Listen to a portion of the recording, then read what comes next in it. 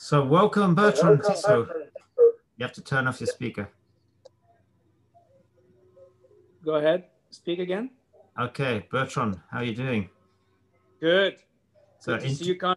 likewise, you've grown a beard and I've shaved mine off. So Yeah, I know. you thought you were il faut qu'on fasse en français. Oh, Désolé pour les anglophones. Maybe for my spouse, it would be easier in English. Non, maintenant on va faire en français. Okay, I need to switch. I need to switch brains. Okay, you ready? It's not easy. I'm going to switch it for you, Dick. Okay. Donc, Bertrand Tissot. La première fois que je t'ai vu, j'ai cru que tu étais fou. C'était en 1996. Tu es venu dans mon club, le Chêne Club. Tu te souviens? Oui, je me souviens. C'était en 96, ça? Oui, 96. 96 pour les Suisses et les Belges. Donc, 96, ouais, probablement, je suis passé. J'avais entendu parler d'un club de squash. C'était le club où il y avait le bowling, non aussi? Oui, exactement. Ah, Exactement. Donc, tu es venu, tu m'as présenté un truc, tu voulais mes conseils pour faire un grand tournoi de squash. Donc, tu dis, tiens, sympa parce que personne ne venait me voir déjà, j'étais tout seul dans mon coin. Et donc, j'étais content. Et là, après, tu es parti et disparu pendant des années. Tu es parti où? J'ai disparu au Canada, à Toronto. D'accord. Je suis parti pour la coopération du service national que je devais faire. Donc, plutôt que d'être un militaire pendant 10 ou 12 mois, j'ai eu l'option de faire mon service national en entreprise et de partir travailler pour une entreprise française à Toronto pendant 20 ou 22 mois, je ne me souviens plus. D'accord. Et puis, c'était en fait, je servais la nation française, mais économiquement plutôt que militairement. Voilà. Ok, j'ai vu, parce qu'on s'est parlé pas mal depuis, on a pas mal des idées. Mon surnom par les joueurs français, c'est Le Fou, donc on est bien tombés ensemble, quoi. Donc, alors, j'ai entendu parler que tu as vachement travaillé avec Mike Way, qui a produit pas mal de joueurs, et aussi il est distingué par le fait que c'est un vrai pro du club. Donc, explique un peu sur lui. Alors, il y a deux notions, en fait. En Amérique du Nord, il y a le statut de club pro, qui est en fait ni plus ni moins que le directeur du squash et qui n'a pas réellement besoin d'être un très bon joueur. C'est plutôt quelqu'un qui est un très bon organisateur, animateur et surtout un très bon marketeur, car il est payé à organiser ce qu'ils appellent là-bas des programmes hebdomadaires, c'est-à-dire ligue interne, une fois ou deux soirs, une ou deux soirées dans la semaine. Ils doivent organiser chaque année un ou deux tournois pour les membres et aussi les championnats du club. Donc chaque année, il y a un champion du club dans chaque catégorie d'âge et catégorie de niveau. D'accord. Voilà. Donc ça, c'est la partie, ce qu'ils appellent club pro. Ouais. Et puis ensuite, il y a souvent, c'est la même personne, mais ce sont souvent des anciens joueurs ou des joueurs en formation, hein, des joueurs qui sont à la fois club pro, coach et joueur. Ouais. Et c'est ce que j'ai fait pendant des années là-bas pour gagner ma vie et dans le squash, jouer au squash, enseigner le squash et faire ma vie dans le squash. Voilà. D'accord. Donc, je vais te mettre sur on the spot. Tu n'es pas obligé de répondre. Le squash en France, c'est de la merde. C'est l'opposé où il ne faut pas payer les gens. Il faut un gars tout gras qui veut tout gratuit, jamais faire quoi que ce soit. C'est l'apéro. plus l'apéro que vraiment développer le squash. Quelqu'un comme Mike Way, il se vivra jamais en France. Alors, tu veux mon commentaire? Tu veux que j'en rajoute? Tu veux ma confirmation? Qu'est-ce que tu veux? Alors, je ne veux pas t'embêter, donc je sais tes pensées au fond. Tu peux les donner, Alors, oui ou je non? suis Est-ce que c'est vrai? resté, je suis resté 19 ans au Canada. J'ai maintenant deux cerveaux, un cerveau français et un cerveau anglo. Euh, et en fait, je suis parti de la France. Je connaissais pas très bien la France, en fait, le système et comment ça marchait. Je m'en rends compte maintenant parce que je suis revenu après 20 ans. Mais ça fait 4 ans maintenant que je suis de retour. Et je dois avouer que ce que je ne savais pas avant que je ne parte, c'est que le tissu associatif a tiré les choses vers le bas. C'est-à-dire qu'en Amérique du Nord, j'étais club pro, joueur et coach, et j'étais considéré comme un professionnel. Et les gens payaient pour les leçons, me payaient pour tous les tournois, les animations. Et de retour en France, le tissu associatif, où effectivement il ne faut payer personne, c'est en fait ce qu'ils appellent en France le sport pour tous, mais en fait c'est le sport pour personne. Parce que du coup, la conséquence, c'est qu'il n'y a pas de bons coachs, puisqu'ils ne sont pas payés, ils ne peuvent pas survivre, puisqu'ils ne peuvent pas survivre, et ben, ils font autre chose. Et du coup, les volontaires font ce qu'ils peuvent, mais un volontaire n'est qu'un volontaire, il ne gagne pas sa vie avec ça, il ne peut pas se professionnaliser, et malheureusement, ça ne tire pas le niveau du sport ou des sports en général en France vers le haut, ça tire vers le bas. Et le sport pour tous a en fait été le sport pour personne. Ouais. Ouais. Alors voilà, tu as bien répondu, donc merci. Alors pour le... Ça convient, ça convient, ça convient. Ben, tu avais un choix d'être neutre, dire ton avis. Donc, Je peux pas trop, j'ai du mal à être neutre puisque après avoir vu en Amérique du Nord comment on est respecté dans le sport et revenir en France et c'est la misère. ouais, Euh, c'est invraisemblable. Le nombre dans les clubs de squash ou même multisport, il y a toujours un pro de squash, donc qui s'occupe à la fois des événements, mais aussi de l'aspect coaching et enseignement. Et il en vit, et ils en vivent très bien. Il y a des clubs, ils en vivent très très bien. Ils ont un salaire de base, plus tout est à la commission, donc ça force l'animation et ça encourage le pro à être dynamique. Ici, alors, finalement, comme il n'est pas payé, bah, il ne fait rien, puisque ouais, finalement, on attend que les gens viennent, mais ils ne viennent pas. ouais. Alors moi, j'étais en France pendant des années, tu sais, ça fait 10 ans que je suis en Suisse. C'est pas beaucoup mieux, sauf qu'ils ont plus d'argent. Donc, mais en France, tu es traité un peu comme un voleur si tu gagnes ta vie en donnant des cours Dans de le... squash. Ouais. Tu vois? Donc, il est trop cher, comment il gagne sa vie, toutes les critiques, mais je gagne ma vie comme le gars qui est informaticien, toi. J'ai un don pour faire ça, comme toi tu avais en Canada, comme toi tu as ici. Donc, encore Bah, le... les gens ne comprennent pas parce qu'en fait, on est des professionnels dans notre industrie, dans notre métier spécialisé. Ouais, Quand les gens vont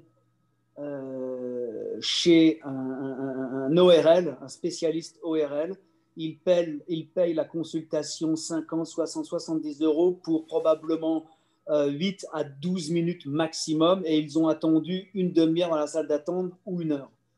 Et là, ils sont d'accord. Donc, en mettant 70 euros sur la table pour payer cette ORL 8 minutes, là, c'est normal.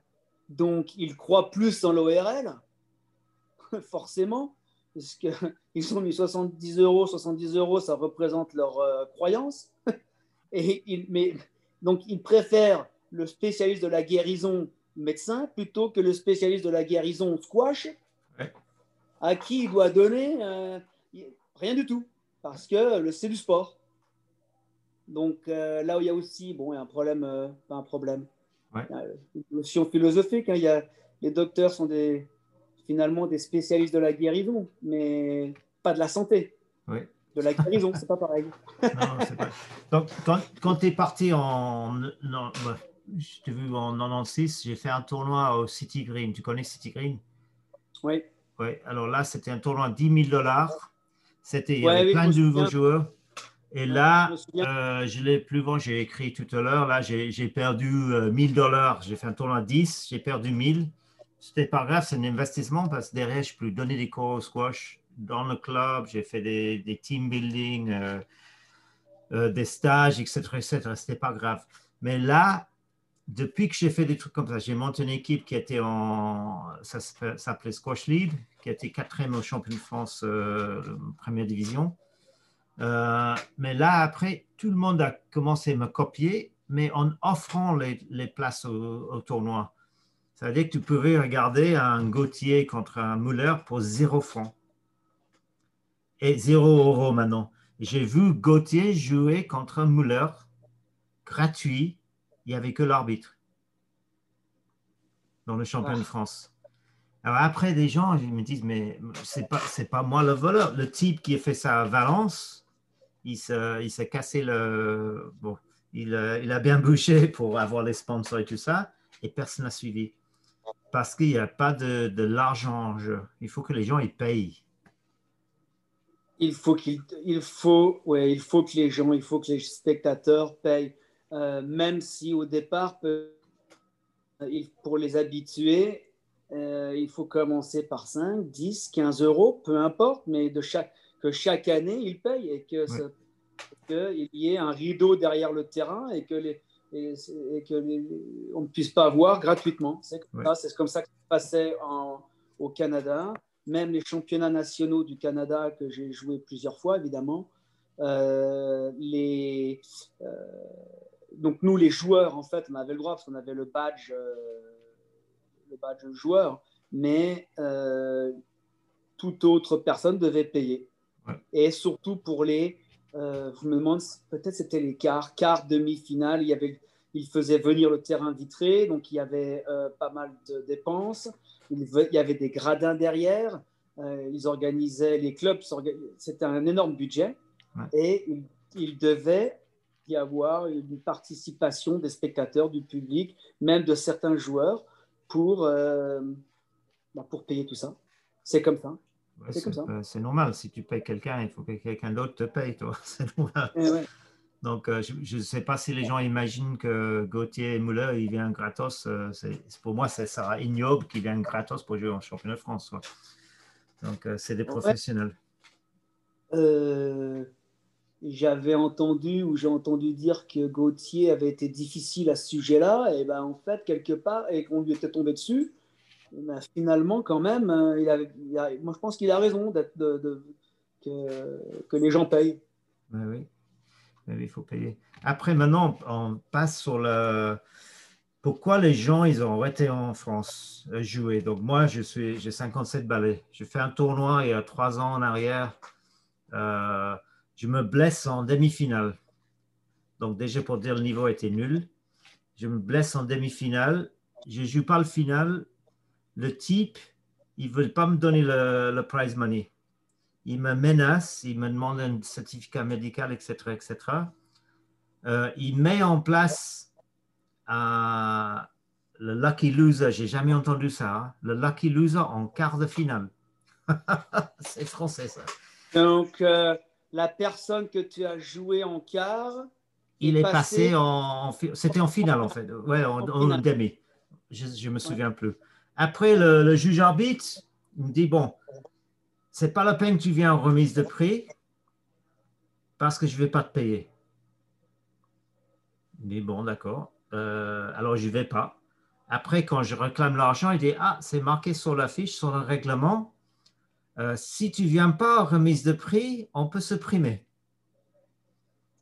Alors, Oh là là, c'est comme le c'est type il est pervers, nul, il me connaît mal. c'est pervers, c'est Ah, il me pervers connaît ça. mal. J'ai lu le règlement. Je dis, mais toi, tu n'as pas affiché l'horaire de remise de prix. Et ça partit jusqu'à la fédération. 55 balais. Alors moi, je suis comme toi. Je préfère mourir sur un terrain que perdre. Et je ne vais pas aller sur un terrain. Si je ne vais pas, c'est vraiment que je suis blessé. Tu vois? Alors finalement, ça passait. Donc, tu as tout ça. Euh, Après, quand tu fais un tournoi national de 57 balais, je fais un tournoi. J'adore jouer. Tu as 6 matchs en 2 jours. Mais comment c'est possible de jouer? Et il demande un certificat médical. Mais quand je vais aller voir le médecin, il ne m'a pas demandé si je fais 6 matchs en 2 jours, tu vois. En plus, tu dois arbitrer tes matchs après. Et c'est un peu bête que les deux joueurs doivent arbitrer. Moi, je pense que j'ai toujours pensé que le perdant devait arbitrer pour que le gagnant puisse aller faire sa récupération, s'alimenter et continuer son tournoi. Ouais. Et que c'est la récompense du gagnant de ne pas arbitrer. Mais bon, mais malheureusement, ils mettent le gagnant arbitre tout le temps. Je trouvais ça, Non, je maintenant, trouvais c'est ça. les deux. C'est les deux. Ah ouais. Les perdants et les gagnants arbitrent Comme ça, tout le ensemble. monde. D'accord, d'accord. Donc, tu fais un tournoi, tu es inclus dans un club, tu dois faire 6 matchs en 2 jours. J'ai jamais fini un tournoi, je ne sais pas, j'ai toujours blessé après, toi, tu ne peux pas faire 6 matchs. Et Alors, comment ça se. comment? Oui, continue, oui. Alors, maintenant, tu as le système pôle en France. Donc, si tu n'es pas Le dans les drapeau. hubs, les hubs, Ah ouais, donc 3 ou 4 hubs, si tu n'es pas dans le système, bon, on peut imaginer que tu n'es pas bienvenu de jouer en équipe de France. Si tu n'es pas dans le système, si tu es jeune et un peu de pression, je peux imaginer que tu sois dans les hubs. Maintenant, ils drainent tous les meilleurs joueurs dans les hubs. Dans le club, il restera quoi? S'il n'y a pas des pros dans les clubs. Il n'y a pas de bons joueurs dans les clubs. Ou des pros, des coachs, quoi. Il y a des coachs, ouais. Ouais. À un moment donné, il faut quand même que. Mais malheureusement, on en revient au même problème, c'est que un pro dans un club ne peut pas survivre. Ouais. Donc, les clubs n'arrivent pas à payer un pro en France. Ouais. Et donc, s'il n'y a pas de pro, donc que ce soit quelqu'un qui soit juste de bon niveau ou de très bon niveau en squash, peu importe, mais il faut quelqu'un qui anime, un animateur, un marketeur, Ouais. qui n'arrête pas de harceler la clientèle pour organiser des programmes, des leçons de groupe, des tournois, des ligues. Voilà. Et quand je suis revenu à Nancy, en France, il y a 4 ans, au Club du Rêve, eh ben, j'avais organisé une ligue entre midi et deux, qui tranquillement était déjà passée à une 24-26 personnes qui tournaient. Mais ça prend c'est du boulot. C'est pas faire du marketing dans un club ou marketer, c'est pas facile, ça vient pas tout seul. Alors forcément, si après, il n'y a pas de personnes comme ça d'animateurs dans les clubs, difficile de créer du dynamisme. Hein. Alors, comment ils ont fait donc en Amérique du Nord? Les gens, ils étaient payés. Ouais. C'était moins associatif. En fait, c'est pas que c'est moins associatif, ce n'est pas associatif. Ouais. Tout simplement, euh, les, les, les joueurs achètent une licence à leur région, hein, et puis ils mettent le nom du club dans lequel ils jouent d'habitude. Voilà. D'accord. Mais il n'y a pas une association entre le club et la fédération. Ouais. Et moi, j'ai Le vu joueur achète sa licence. dans les clubs où je suis allé, j'étais obligé de commencer une association. Où Donc, ça? j'étais au Chêne, au City Ah oui, Green. Il n'y en avait France. rien. Donc, pour Ouais. faire quelque chose, j'étais obligé moi-même de créer une association. Il faut aller à la mairie, il faut faire des paperasses, et il faut avoir un bureau, il faut discuter avec les gens qui connaissent rien de squash. Et à partir de cette base-là, bon, c'est le chute libre, quoi. Donc, maintenant, c'est un peu le suicide commercial de la fédération. Ils ne traitent pas avec ceux qui ont investi l'argent dans les centres, quoi. Ils traitent avec les associations. Comment ça peut changer? Alors, je ne sais pas comment répondre ou je ne sais pas quoi répondre. En Amérique du Nord, j'étais ce qu'on appelle maintenant ici auto-entrepreneur. Donc, j'ai toujours été indépendant et les clubs engageaient mes services. Ouais. Et donc, tant que j'avais des résultats, eh bien, on continuait, je re-signais le contrat l'année d'après. Ouais. Ici, bah, je suis revenu, je suis de nouveau indépendant. Et effectivement, les associations n'ont pas les budgets pour payer quelqu'un. Ouais. Et puis, apparemment, oui, il y a pas mal de paperasse avec les administratifs pour trouver des subventions pour que l'association ait peut-être un petit peu d'argent à donner à quelqu'un qui s'occuperait d'une école de squash ou quoi, mais ça reste très, très modeste. Ouais. Et surtout qu'en France, les jeunes, il y a aussi un problème ou un obstacle, c'est l'école qui finit à 4h30, 5h pour tout le monde.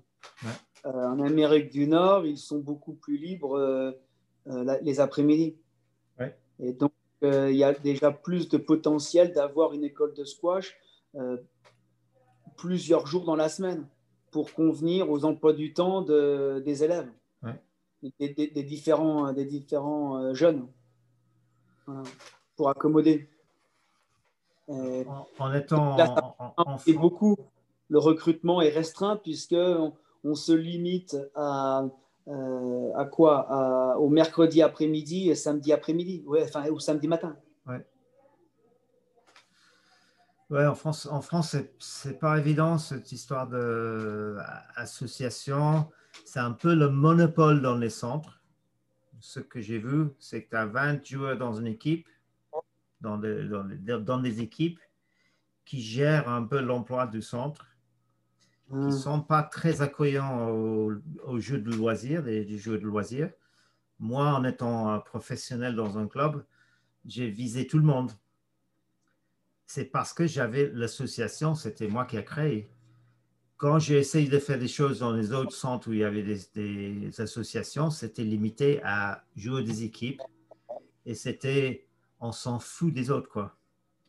Nous, on prend tous les terrains, les horaires importants Oui. parce qu'on joue en équipe, parce qu'on est les plus forts. Et le petit gars à côté, Marcel et Marie-Pierre, c'était allez vous faire voir, quoi. Ils s'en foutaient. Ouais, alors effectivement, ouais, je suis un petit peu d'accord avec ça. Ça reste du clanisme, du Ouais, clan. ouais, Et les associations, c'est un regroupement de gens et effectivement, ça reste un petit peu entre eux. ouais. Euh, voilà. Alors là, ça date de, peut-être, je suis sûr que toi, tu es français, tu vas comprendre, la date qui est très importante, c'est 1901, Ah oui, c'est la loi d'association. loi d'association. Le sport en France, c'est géré par une loi qui est créée en 1901. Pourtant, ils aiment bien la révolution, mais rien n'a changé depuis 1901. Tu vois? Donc, c'est pour ça que le sport en France est en professionnel, à part si tu es foot ou tennis, c'est mal vu. Ouais, alors oui, genre, je dois avouer, bon, ça fait que 4 ans que je suis de retour. Je n'ai vu que brièvement puisque maintenant je suis au Luxembourg Ouais, en tant qu'indépendant et la fédération a engagé mes services ouais, euh, au Luxembourg. Donc tranquille, bah, ça s'est fait un petit peu naturellement, organiquement. ouais, J'étais à Nancy, pas très loin du Luxembourg, pour à mon retour. Déjà, à mon retour, je ne pensais jamais me remettre dans le squash ou me mettre dans le squash ici en Europe. Je savais très bien ou j'avais dans l'idée qu'il était impossible d'en vivre en France. Il y a quelques bonnes plages, j'imagine, en France, mais elles sont déjà prises. Personne ne m'attend et je ne pensais pas me remettre dans le sport. Et en fait, ça s'est fait assez organiquement. Euh, et je finis au luxe, voilà, au Ouais. Luxembourg. Bah, tant mieux pour toi, hein. Tant mieux pour toi. Ouais, c'est une espèce de compromis entre l'Europe et l'Amérique du Nord. Ouais. Alors en France, juste pour dire que les gens ils vont essayer de me contredire. Alors si par contre ils ont bien fait jusqu'à présent, mais ça va peut-être prendre une chute libre avec le niveau. Euh, Moi j'estime qu'en France, je serais étonné s'il y a plus que 10 coachs professionnels hors de la fédération sur toute la France qui gagnent Autre leur que ceux vie de la fédération.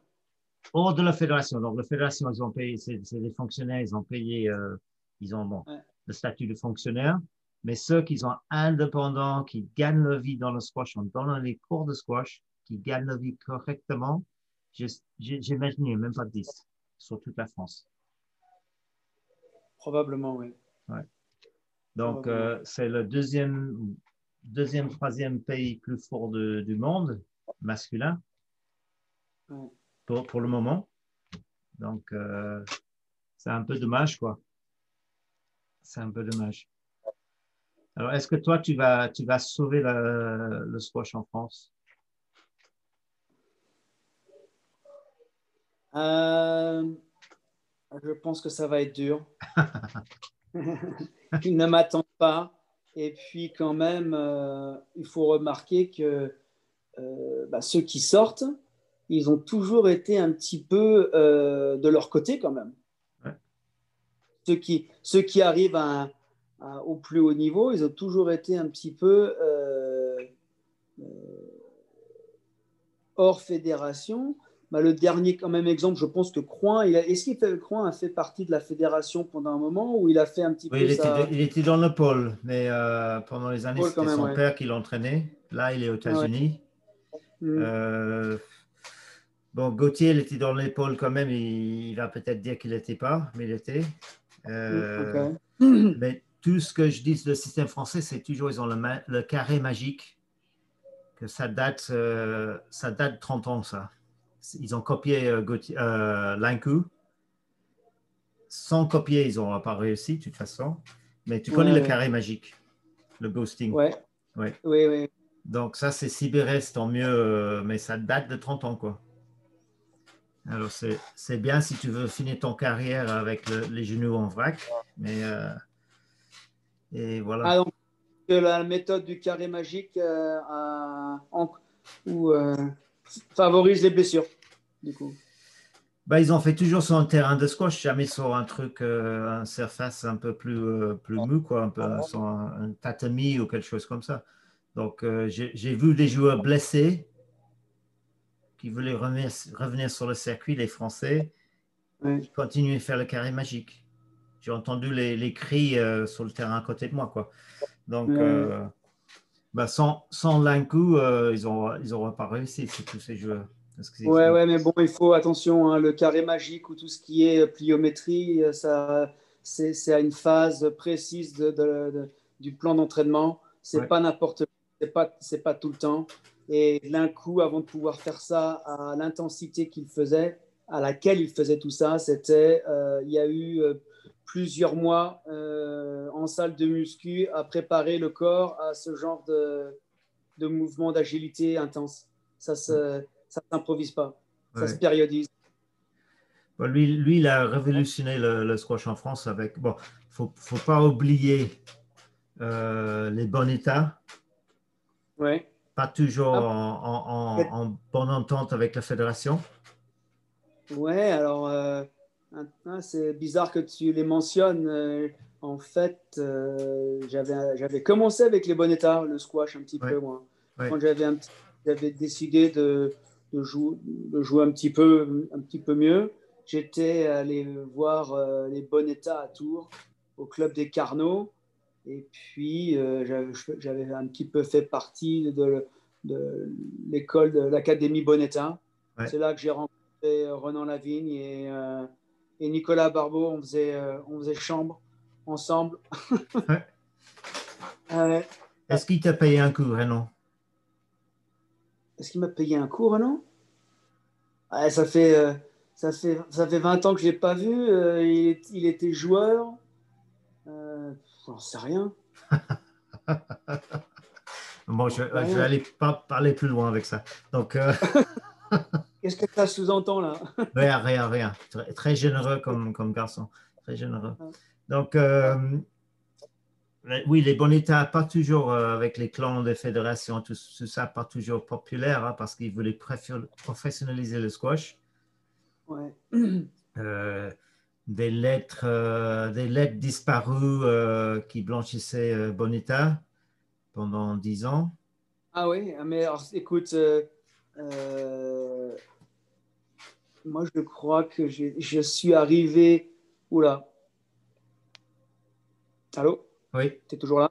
oui. Ouais, j'ai plus que 10% de batterie Ouais. sur l'iPad. Non, je suis arrivé par hasard en fait chez Bonetta. J'avais recherché où est-ce que je pouvais en France apprendre le squash correctement. J'étais un débutant hein, globalement, hein, Ouais. réellement. Et je ne me souviens plus comment je suis allé à Tours et pourquoi. Je ne me souviens plus du tout comment j'ai trouvé les Bonetta. En tout cas, c'est là que j'ai fini, ou j'ai commencé plutôt. Et puis, je crois que effectivement leurs affaires ont commencé avec la fédération à ce moment-là. Et moi, après, je suis rapidement parti au Canada en 97, Ouais. je crois. Bon, 180. leurs affaires, ils n'étaient pas en bon état avec la fédération, en tout cas. Donc, Non, mais oui, ils voulaient je n'ai pas professionnaliser le suivi. squash. Je n'ai pas suivi. Je connais pas Ouais, du tout. ça c'est après, c'est en conversation après. Donc, Ouais.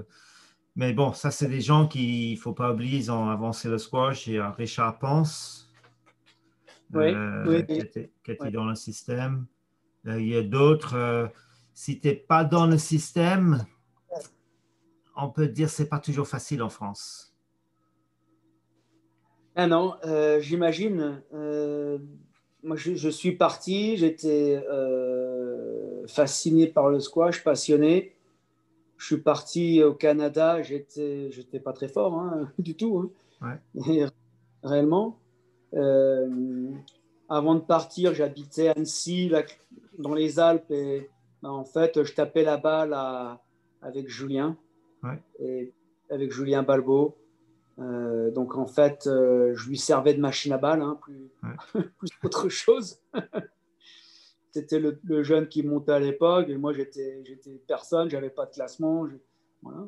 Et je suis parti, et puis c'est au Canada en fait que je suis tombé au bon endroit, au bon moment, avec les bonnes personnes. Ouais. Voilà, tout simplement. Donc, C'est tu là que étais, avec Mike Way un peu.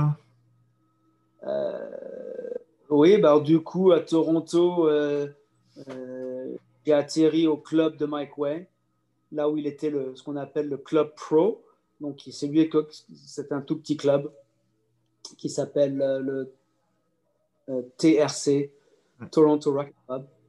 Et bah, c'est là que je jouais, et c'est là que je l'ai rencontré. Et puis, bah, finalement, il a été mon coach pendant plusieurs années. Ouais. Et finalement, j'ai travaillé avec lui en tant que joueur. Et ensuite, en tant que coach avec lui, j'étais son assistant au Centre national d'entraînement du Canada, Ouais. voilà, à Toronto. Et donc, j'étais son assistant. Et donc, j'ai coaché tous les meilleurs joueurs du Canada à l'époque. J'ai tapé la balle avec les gars. Et puis, on a vu passer tous les jeunes qui venaient du monde entier pour voir Mike Way, pour être sur le terrain, pour les camps de squash l'été. Ça incluait bah, les Salazar. Ouais. Ça, voilà. Ouais, c'est important, hein. Donc maintenant, pour la France, je Et veux... maintenant, les Français qui ont bien réussi, les joueurs, Oui, eh ben, ils sont tous partis. Il y en a beaucoup qui sont partis en Amérique du Nord, oui, finalement. oui. Ouais, ils sont en train, plutôt. Ils Ils sont sont en en train, train. ouais. Oui, oui. Donc la connaissance ou la culture squash, ben, finalement, elle ne reste pas ici. J'ai l'impression qu'elle s'en va. Oui, mais le problème, c'est moi, personnellement, si tu veux pas payer pour quelque chose, tu n'as pas de culture. Tu peux pas en avoir. La culture, ça vient pas soit par l'effort, ça veut dire que tu veux prendre les livres, tu les lis, tu vas les lire. Si tu veux Ah prendre un ouais. sport, tu vas prendre un coach, tu vas faire l'effort, tu payes d'une manière ou d'autre. En France, les gens sont contre-payés pour le sport, pour ce sport. Alors, tant que ça ne change pas dans les gènes, ce qui est très difficile, ils attendent sur quelques joueurs dans les pôles pour réussir. Je ne sais pas combien il y a dans chaque pôle, 15, 20 joueurs. En fait, je ne sais pas réellement comment ça marche en France, réellement. Ouais, Finalement, je sais que j'ai entendu parler des pôles. Je ne connais pas du tout réellement les critères de sélection et exactement comment ça marche et qui y va et pourquoi. ouais, J'en sais rien. Moi, je suis indépendant ouais. et Non, les pôles, c'est une bonne idée. Mais si tu n'as rien derrière dans les clubs, c'est très mauvais. Tu vois? ouais, c'est sûr. Oui, c'est sûr qu'il n'y a pas, il y a pas, il y a pas de promoteur du sport dans les clubs. Les clubs Ouais, sont juste là, ouverts, avec des terrains, ouais. loisirs, mais il n'y a pas de promotion réellement du sport. Effectivement, c'est pas facile. Ben, moi, à Genève, donc Genève, Paris, entre Genève et Paris, je ne sais pas combien de coachs, combien de pros il y a à 100%. On va oublier Paris, 50 kilomètres plus loin de Paris, je pense même pas il y a 5 pros entre Genève et Paris. Tu vois, ça fait quand même 6 heures de route.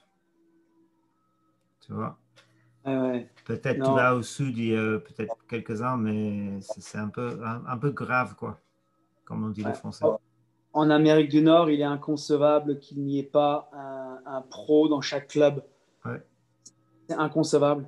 ouais, Ils ont compris qu'il fallait quelqu'un qui soit là, responsable de l'activité, encourager les gens à jouer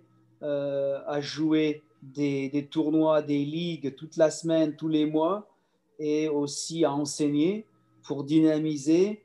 Et autrement, l'activité meurt toute ouais, seule. ouais. Elle s'effondre sur elle-même. Et ça, ils ont bien compris. D'ailleurs, il y a si dans un club il y a des terrains de tennis, il y a un pro du tennis. Ouais.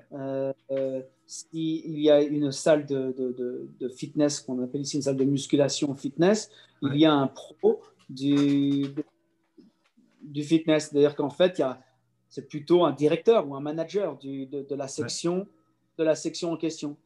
Ben, en France, c'est comme avoir une école de conduite sans chauffeur, quoi. Tu as la voiture, tu as le terrain, tu as de volants, c'est les raquettes, mais tu n'as Ouais, ouais, pas de ouais. clé pour l'ignition, quoi. Donc, pour Ouais. démarrer. On démarre. Ouais. Donc, ça va pas avancer. Donc, Bertrand, je vais te laisser. On va parler un petit peu après. Je sais pas si je t'embête trop là, tu t'en fous. De toute façon, tu t'en fous. T'es Non, fou. ça a été Connor. Je ne savais pas à quoi m'attendre. Ça va, tu m'as pas trop grillé. Non, je ne te pas gré. Après, on va voir les remarques. Est-ce que je vais être cassé sur le forum? Je pense pas, mais c'est pas grave. Les gens s'en foutent de toute façon. Donc, Bertrand, je te remercie beaucoup. Reste en Luxembourg. Tu seras mieux en Luxembourg qu'en France. Tu gagneras ta vie peut-être. Et Oui. à Euh, bientôt, mon ami. bon. Merci Connor, merci et reste en bonne santé. OK, ciao, ciao.